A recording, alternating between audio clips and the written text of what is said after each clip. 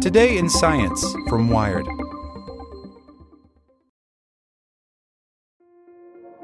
This episode is brought to you by Kia's first three-row, all-electric SUV, the Kia EV9, with available all-wheel drive and seating for up to 7 adults, with 0 to 60 speed that thrills you 1 minute and available lounge seats that unwind you the next. Visit kia.com/EV9 to learn more. Ask your Kia dealer for availability. No system, no matter how advanced, can compensate for all driver error and or driving conditions. Always drive safely. With the Lucky Land Slots, you can get lucky just about anywhere. This is your captain speaking. We've got clear runway and the weather's fine, but we're just going to circle up here a while and get lucky. No, nothing like that. It's just these cash prizes add up quick. So I suggest you sit back, keep your tray table upright, and start getting lucky. Play for free at LuckyLandSlots.com. Are you feeling lucky? No purchase necessary. Void where prohibited by law. 18+ terms and conditions apply. See website for details. Here's today's spoken edition of Wired. NASA's InSight lander will probe Mars, measure its quakes, by Robbie Gonzalez. For the first time since launching the Curiosity rover in 2011, NASA is sending a spacecraft to the surface of Mars. Exciting! Surface missions are sexy missions. Everyone loves roving robots and panoramic imagery of other worlds.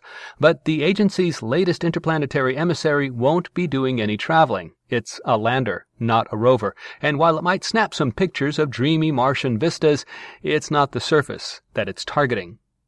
InSight, short for Interior Exploration Using Seismic Investigations, Geodesy, and Heat Transport, will be the first mission to peer deep into Mars' interior, a sweeping geophysical investigation that will help scientists answer questions about the formation, evolution, and composition of the red planet and other rocky bodies in our solar system.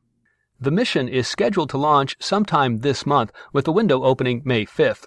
When the lander arrives at Mars on November 26th of this year, it will land a few degrees north of the equator in a broad, low-lying plain dubbed Elysium Planitia.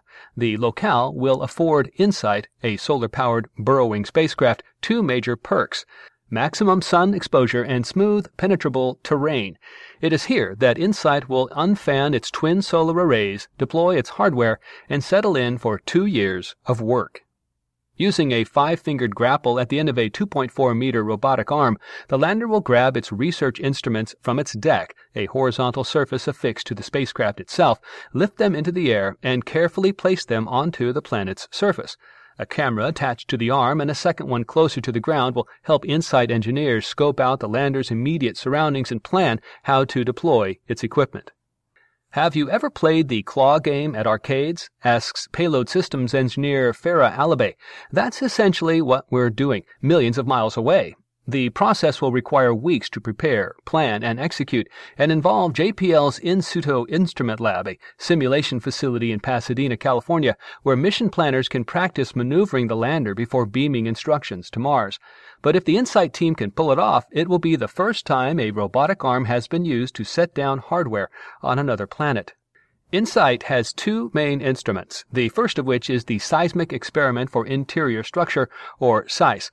An exquisitely sensitive suite of seismometers, SEIS is designed to detect the size, speed, and frequency of seismic waves produced by the shifting and cracking of the red planet's interior. You know, Mars quakes. It's as good as any of the Earth-based seismometers that we have, says InSight project manager Tom Hoffman. It can measure ground movements smaller than the width of a hydrogen atom. If there happened to be a butterfly on Mars and it landed very lightly on this seismometer, we'd actually be able to detect that, Hoffman says. Other things it could detect besides Mars quakes include liquid water, meteorite impacts, and plumes from active volcanoes. For as sensitive as it is, SEIS is damn hardy. Seismometer designs on Earth are meant to be delicately handled, placed down, and never touched again, says lead payload systems engineer Jonathan Grinblatt.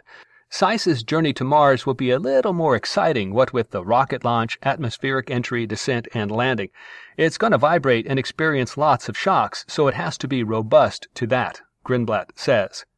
It'll also need to withstand dramatic swings in temperature. Temperatures at Mars' equatorial regions can reach 70 degrees Fahrenheit on a sunny summer day and plummet as low as -100 degrees Fahrenheit at night. To see that it does, InSight engineers matryoshka'd its instruments inside multiple layers of protection.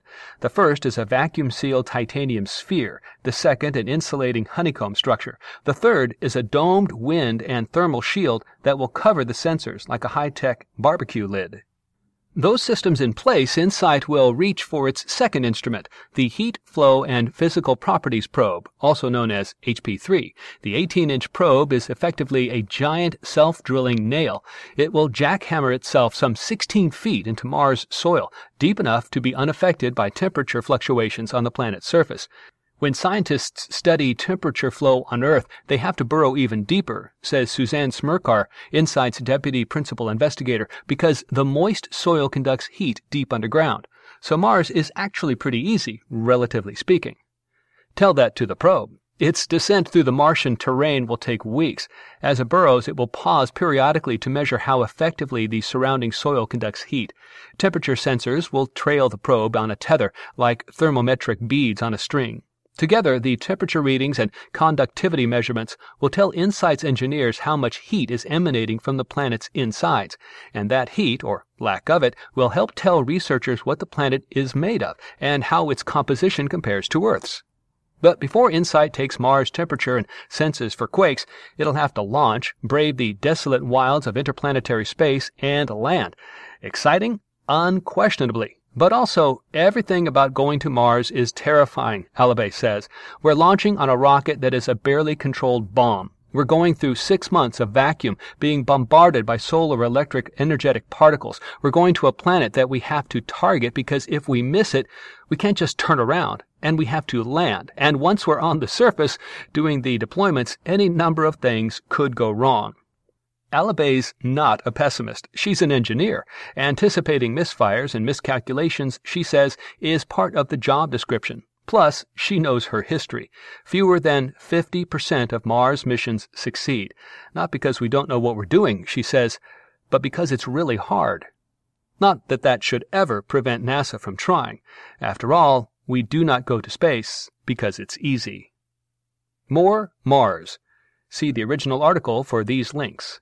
Check out the clean room where NASA prepared InSight for launch. Researchers recently discovered clean water ice just below Mars' surface. InSight could detect even more.